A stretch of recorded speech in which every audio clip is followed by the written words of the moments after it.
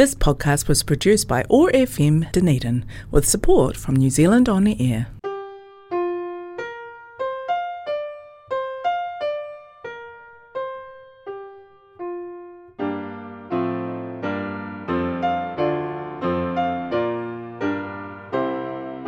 Kia ora and welcome to Sightlines, your guide to the visual arts in and around Dunedin. I'm Sally McMillan, and this show is brought to you on behalf of the Dunedin Public Art Gallery Society. Today, we're celebrating 100 years of the Dunedin Public Art Gallery Society with a look back at how the gallery was founded and how the society evolved.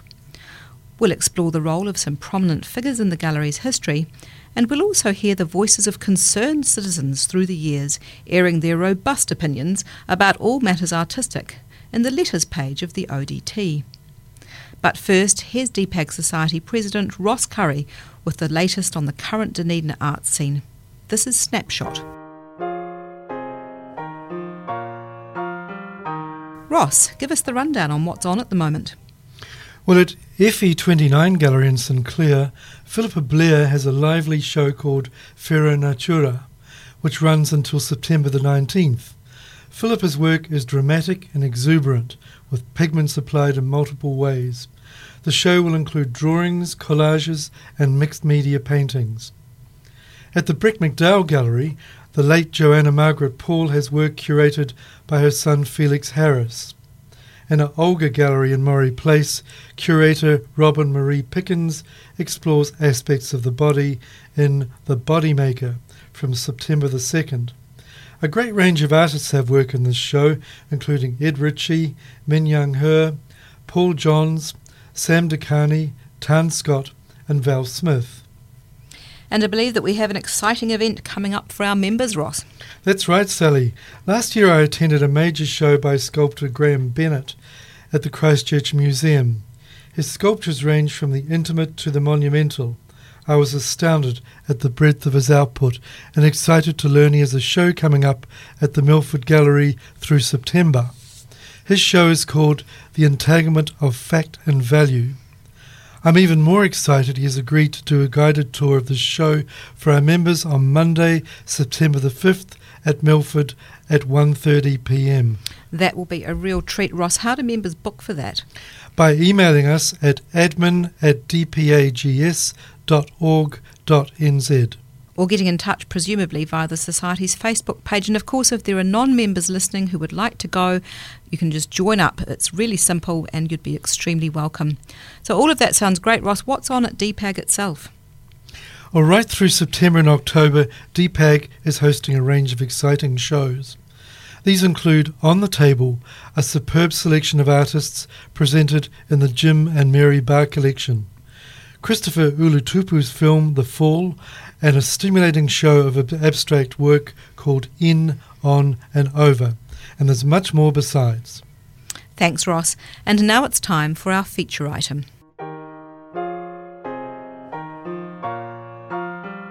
In today's show, we mark the 100th anniversary of the formation of the Dunedin Public Art Gallery Society. In 1922, the trustees of the Dunedin Public Art Gallery and the Otago Art Society came together to form the Dunedin Public Art Gallery Society, and in the same year it was formally registered with the DCC. But the beginnings go back much further than this. In the late 19th century, Dunedin was wealthy from the gold rushes and boasted New Zealand's first university, first medical school and the first school of art. This meant that there were more professional people moving to the city.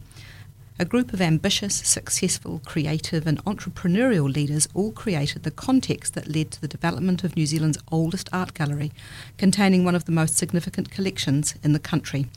This year, we celebrate the role that the DPAG Society has played in developing the collection and the foresight of those civic-minded leaders. The most prominent of those leaders was William Matthew Hodgkins. He was a key figure in uniting a group of painters under the banner of the Society of Artists, and broadly speaking it is Hodgkins that the Dunedin Public Art Gallery and Society can regard as founder. Hodgkins was born in Liverpool in 1833, but moved to Dunedin in about 1859, attracted by the prosperity created by the Otago Gold Rush. First working as an ornamental writer, in 1863 he became a law clerk, 2 years later, married Rachel Parker, with whom he went on to have 6 children, including the celebrated painter Francis Hodgkins. While his legal career did not flourish, he continued to be upwardly mobile and to involve himself in what he saw as the need for a burgeoning, prosperous city to have a public art gallery, the likes of which he had left behind in England. In 1865, he took charge of the photographic department for the New Zealand exhibition in Dunedin, and in 1869 went on to organise a fine arts exhibition with the specific aim of that evolving into the establishment of an art gallery.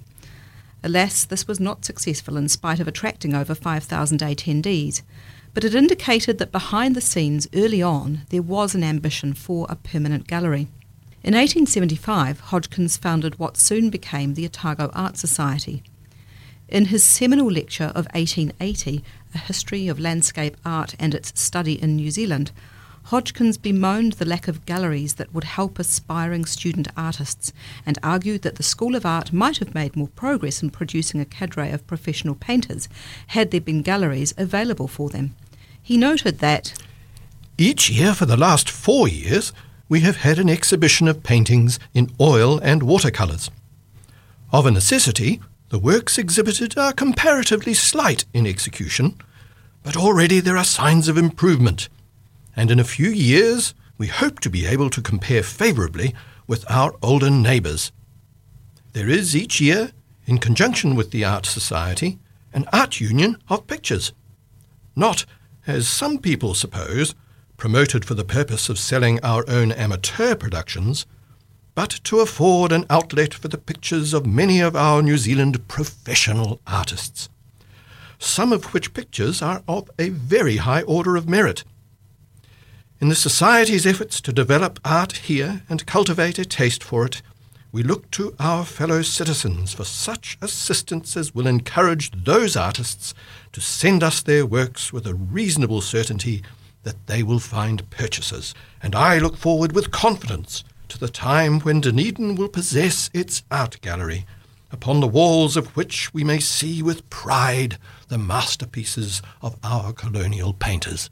Under Hodgkins' presidency, the Society started to collect pictures in 1881, and the following year he persuaded the Society to start a national collection of works of art. A further resolution in October 1884 founded the Dunedin Public Art Gallery, the first in New Zealand. While the gallery went from strength to strength, Hodgkins' own circumstances were less fortunate. By 1888, his career as a lawyer was at an end and he was bankrupt.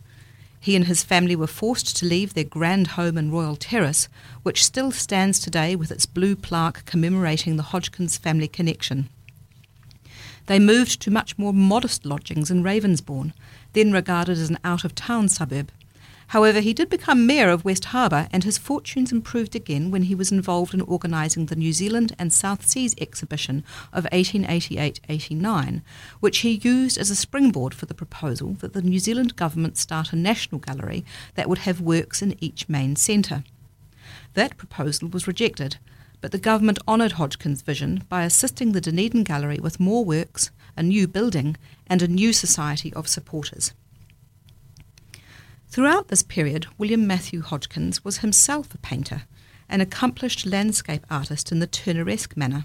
He enthusiastically embraced new styles as they emerged in the late 19th century, such as those of Van der Velden and Nairn, and he hosted Girolamo Nerli when he sojourned in Dunedin in the late 1890s, during which time Dunedin became recognised as the foremost centre of art in New Zealand, a prominence achieved largely as the result of Hodgkins' efforts. Hodgkins died in Dunedin in 1898, leaving a wife and 6 children in compromised circumstances. In recognition of the cheerful, ambitious, persevering man that he had been, the Dunedin community applied its goodwill to supporting his family. The people of the city recognised the man who had founded its art society and gallery and who had left behind a body of his own works that have subsequently been recognised as some of the best of their kind, some of which are part of the Dunedin Public Art Gallery collection. He also left behind daughters Isabel and most notably Frances, who inherited his artistic talent. Further, he published the first considered statement of any length on New Zealand art, and all his hard work paid off. The first public art collection was housed in the Maritime Hall of the Otago Museum in 1884, effectively the founding of the Dunedin Public Art Gallery. It comprised a handful of paintings by New Zealand artists, along with reproductions of old European masters, all displayed to advantage beside the skeleton of a very large whale. The foundational collection was later housed in the new room in the municipal chambers. It consisted of 7 oil paintings, 6 watercolours, and the old masters' reproductions. In the meantime, behind the scenes, fundraising was happening in full force to enable the purchase of new works from the New Zealand and South Seas exhibition, a kind of world fair held in 1889 and 90 to celebrate the Golden Jubilee of the proclamation of British sovereignty over New Zealand. The exhibition was held in a vast purpose-built domed pavilion on waterfront land donated by the Otago Harbour Board between Crawford, Cumberland and Jervois Streets. The exhibition featured displays from dozens of countries, and it was attended by well over 500,000 visitors. The Dunedin Public Art Gallery Society proper first emerged after a meeting in 1890 to discuss the purchase of works from the exhibition to form the basis of a national art gallery.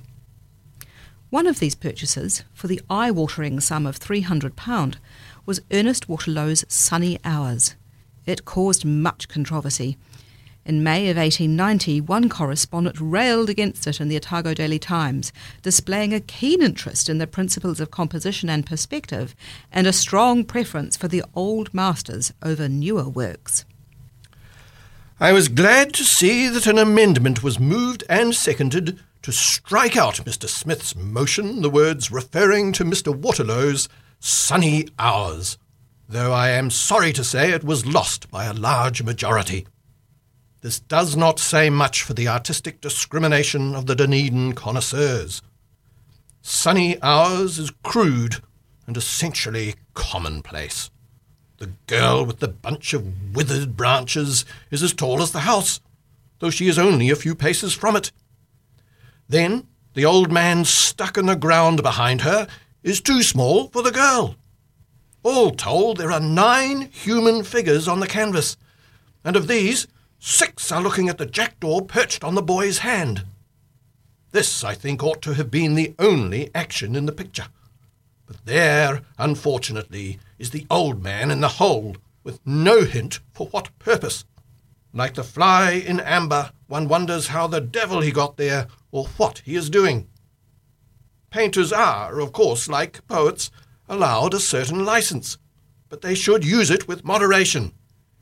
They should certainly not resort to the device of half burying their figures in order to get them into proportion. I humbly submit that Sunny Hours is not the kind of picture to form the nucleus of an art gallery. Why, for £300 you could get a copy of the Madonna di San Cisco, and a good copy of that would be worth infinitely more than all the pictures all the artists in the exhibition could produce, even if they were to paint for all eternity. Despite plenty of debate on the quality of its holdings, the fledgling gallery continued to grow, and soon on the move again to what is now Toitu Otago Settlers Museum. It was housed in the large room that currently is filled with stern portraits of prominent settlers. However, the gallery had to share the space with regular balls and meetings of local farmers, and the roof leaked. But Hodgkin's tireless advocacy for public support of art did not go unheard. Even after his death, the Society continued to attract significant bequests and gifts, including substantial sums from Thomas Hocken in 1910 and Peter Smeaton in 1919, and these ensured that the gallery survived and continued to grow. In 1927, the gallery moved yet again to a bespoke building at Logan Park. While this was the first purpose-built venue for the gallery, the location was not to everyone's liking. For example, 2 decades on, in October 1950, a group of commentators, including prominent poet and editor Charles Brash, left no doubt about the limitations of Logan Park. Their incidental concerns about the inadequacies of Dunedin public transport may also sound familiar. It was reported in your columns that the City Council had approved plans for the addition of a new wing at the art gallery at Logan Park. But this site has proved most inaccessible. it can only be reached by an infrequent bus service which stops about a quarter of a mile away, and the time taken in getting there and back means that very few except retired people and owners of motor cars are able to visit, unless at weekends.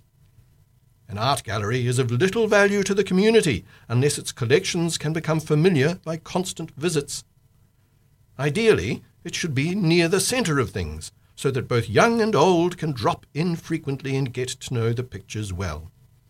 A central site in Dunedin may be difficult to find, but it should be possible to find one at least as near the centre as the museum, in a position where people pass it all the time, instead of in a remote by-road leading nowhere. Well, in 1996, the gallery moved to its current location, the most central site imaginable, and one of which Brash would have approved. The collection had long outgrown the storage capacity at Logan Park, so the former DIC department store in Dunedin's Octagon was modified to accommodate the collection, and there the gallery remains to this day. As we've heard, from the earliest days there was controversy over the gallery's purchases and the qualifications of decision-makers on the Gallery Council. The vexed question of what constituted quality art was regularly raised by numbers of self-appointed experts. On entering the gallery, I am always confronted with a gigantic canvas depicting a shipwreck. In style, it is reminiscent of a stage backcloth. It was painted by two artists, one of whom, I suppose, carried the buckets of paint up the ladder while the other slapped it on. Though it is a legacy from the old Otago Art Society days, I am sure the society of today would not weep over its demise. The canvas could provide material for 12 pictures. I have had to pass by this grim grey monster since Queen Victoria's days, and I am exceedingly tired of it. The issue of maintaining the right balance between local and European art continued to surface regularly, with some opinions strongly pro-New Zealand art, such as the 1926 letter writer who bemoaned the conventionality of mind and lack of knowledge suggested in the choice of works purchased by the Society. The gentleman responsible for the enhancing of our local gallery by a number of fresh examples of dull and uninspired art in which the Council of the Dunedin Art Gallery Society has traditionally delighted cannot really expect us to be grateful. On the other side of the argument, there was severe criticism from Harry Toombs, writing in Art in New Zealand in 1941, of the DPAG Society's decision to stop paying its subscription to the Empire Art Loan Collection Society. This was later revealed to be a pragmatic response to wartime exigencies, and the DPAG Society assured Toombs of its continued determination to host travelling exhibitions sent from the motherland. There was also ongoing complaint about a dearth of artists in the Society's government. In May 1946, a concerned citizen wrote to the ODT under the pseudonym of Fair Play, noting an alarming imbalance on the Society Council. Sir, a study of the personnel of the Council of the local art gallery reveals the fact that there are 4 local doctors and no artists represented. I suggest that when the next medical board is set up, it should comprise 4 artists and no doctors. I doubt if the results would be any more damaging to the community. These conflicts played out sharply in the often difficult relationship between the Otago Art Society and the DPAG Council. The two groups tried to make common cause, even to the extent of amalgamating in 1922 to form the Dunedin Public Art Gallery Society. In May 1922, the Otago Daily Times tried to be optimistic about the move.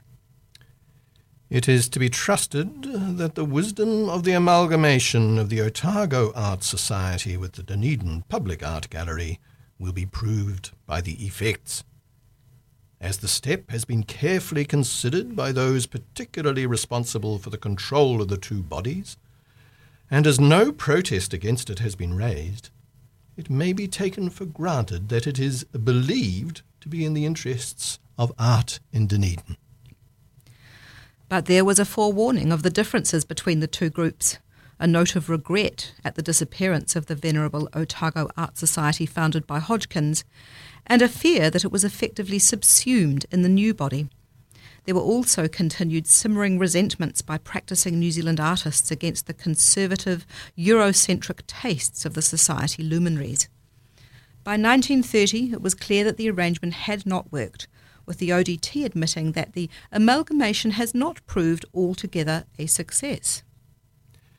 There was no real compatibility of purpose between a body chiefly interested in the maintenance of an art gallery and a body chiefly concerned about the encouragement of local artists and the advancement of their interests. For financial reasons, the DPAG Society could not afford to sustain the annual exhibition of local work.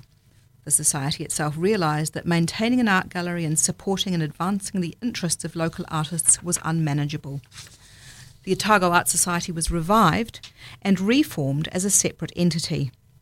The divorce was absolute, and from that day both the Art Society and the DPAG Society remained true to their original purposes. Relations are decidedly more cordial today, however, with a good exchange of ideas between the two groups and a strong sense of shared interest. Through the second half of the 20th century, the Society focused on managing and growing the gallery.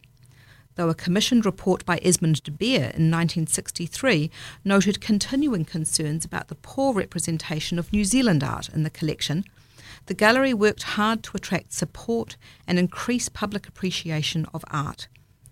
An extension committee active in 1979 used advertising, performances and travelling exhibitions to promote the gallery to a wider audience. Attendance rose from 15,000 in 1979 to 30,000 in 1980 and 40,000 the year after that. Its holdings also grew. The Thearman Gallery, also known as Ulverston, was gifted to the city in 1967 and was administered by the DPAG Society. In the same year, the Society received the generous Northcroft bequest, which became its single most significant source of funding. Given that from very early on the gallery had an annual allocation of DCC funds from the ratepayers, the city felt the need to question how this money was spent and who was making the decisions. However, the Society continued to manage the gallery until as late as 1989, when the Society finally deeded gallery management to the DCC, thus effecting a total amalgamation of the gallery with the City Council. Today, the gallery is a thriving hub for local visitors and tourists alike, benefiting from its prime position in the city centre. The gallery also runs a highly successful education program, ensuring that generations of Dunedin children have come to know and love the collection, just as Charles Brash had hoped. The Society no longer administers the gallery, which is now run by staff directly appointed by the DCC.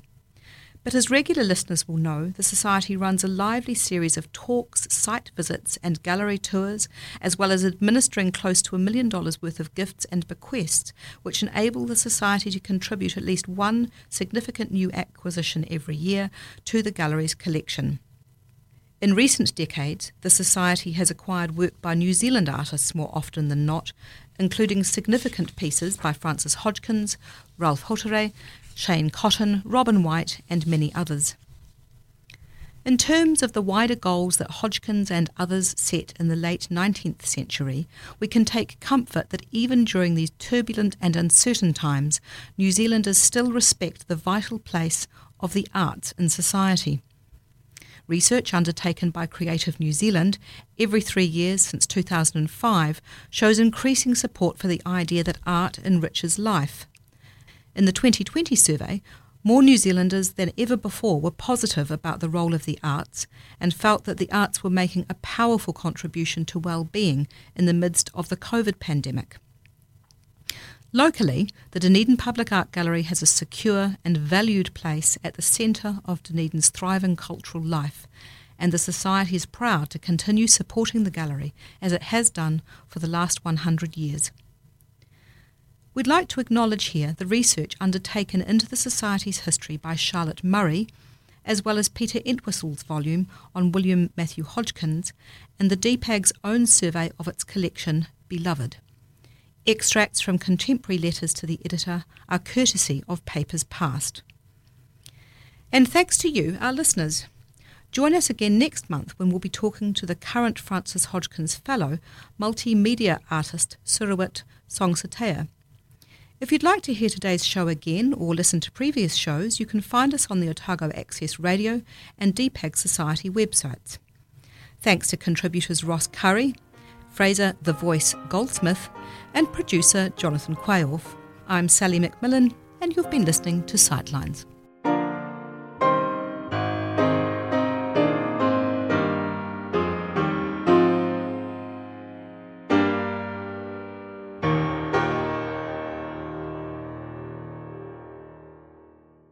This podcast was produced by OAR FM Dunedin with support from New Zealand On the Air.